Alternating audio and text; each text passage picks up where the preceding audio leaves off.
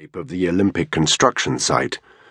Floor-to-ceiling windows framed the black skeleton of the half-built main stadium, which sat like a giant teacup, ringed by attending cranes 17 floors below.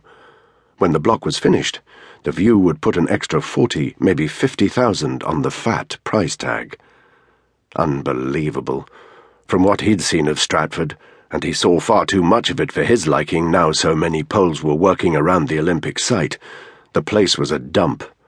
After the Luftwaffe had flattened it, along with most of the East End, the town planners had decided to recreate the town centre as a poured concrete shopping mall on a giant 3-lane roundabout.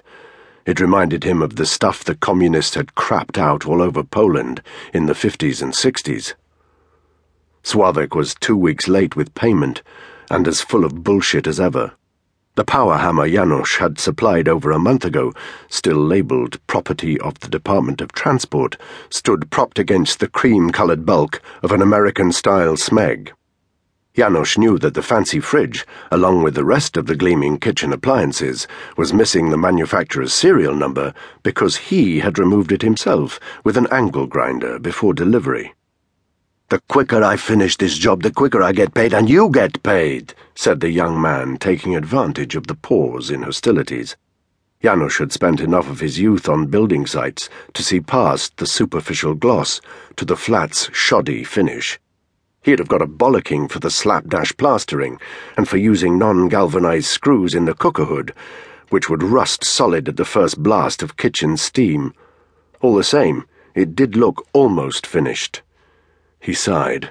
As much as he needed the cash, he had to admit Sławek had a point. He thumped him once more half-heartedly against the wall. "Sławek, you are a pointless fucking handjob." But Sławek caught the change of tone, and sure enough the big man suddenly dropped him with a gesture of disgust.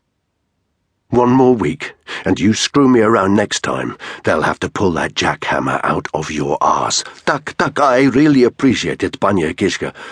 Sławek practically skipped as he followed Janusz to the door. "Maybe I can do some small job for you to say thanks." That brought an explosion of laughter from Janusz.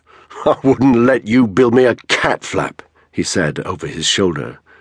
Sławek's renovation of a 3-story Georgian townhouse in Notting Hill was infamous in the Polish community.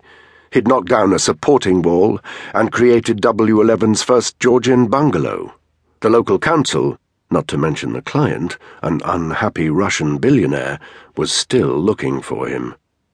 Sławek's face crumpled in protest. "One mistake doesn't make me a bad builder," he shouted down the corridor after Janusz as the lift doors closed behind him. 3 floors down, a laughing group of young men piled in, carrying tools and paint kettles.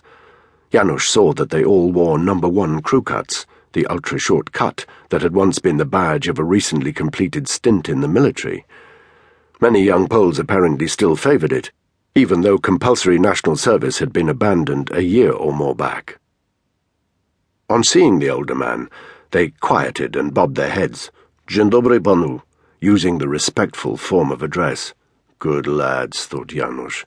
But within seconds, their chatter, the closeness of their bodies, and the press of the lift wall at his back started to stir the old feeling of dread in the pit of his stomach. His breathing grew shallow, and the vaporous tang of solvent seemed to suck the air from his lungs. As the lift plunged, the tallest one met his eye, grinned, and with an unpleasant jolt, Janusz saw his younger self reflected back at him, the unfinished features and gangly limbs, the absurd optimism. Then, without warning, another image, pin-sharp and even less welcome. Isa's face, freckled, laughing as she clattered down the stairs of the university. He squeezed his eyes shut, willing away the other memories. The helmeted ranks of Zomo, advancing through blizzarding snow, the obscene thump, thump of lead-filled truncheons striking human flesh. His breathing ragged now, Janusz hit the button for the next floor and pushed past the startled boys to the door, muttering some excuse. He took the remaining 5 flights down to the lobby at a run.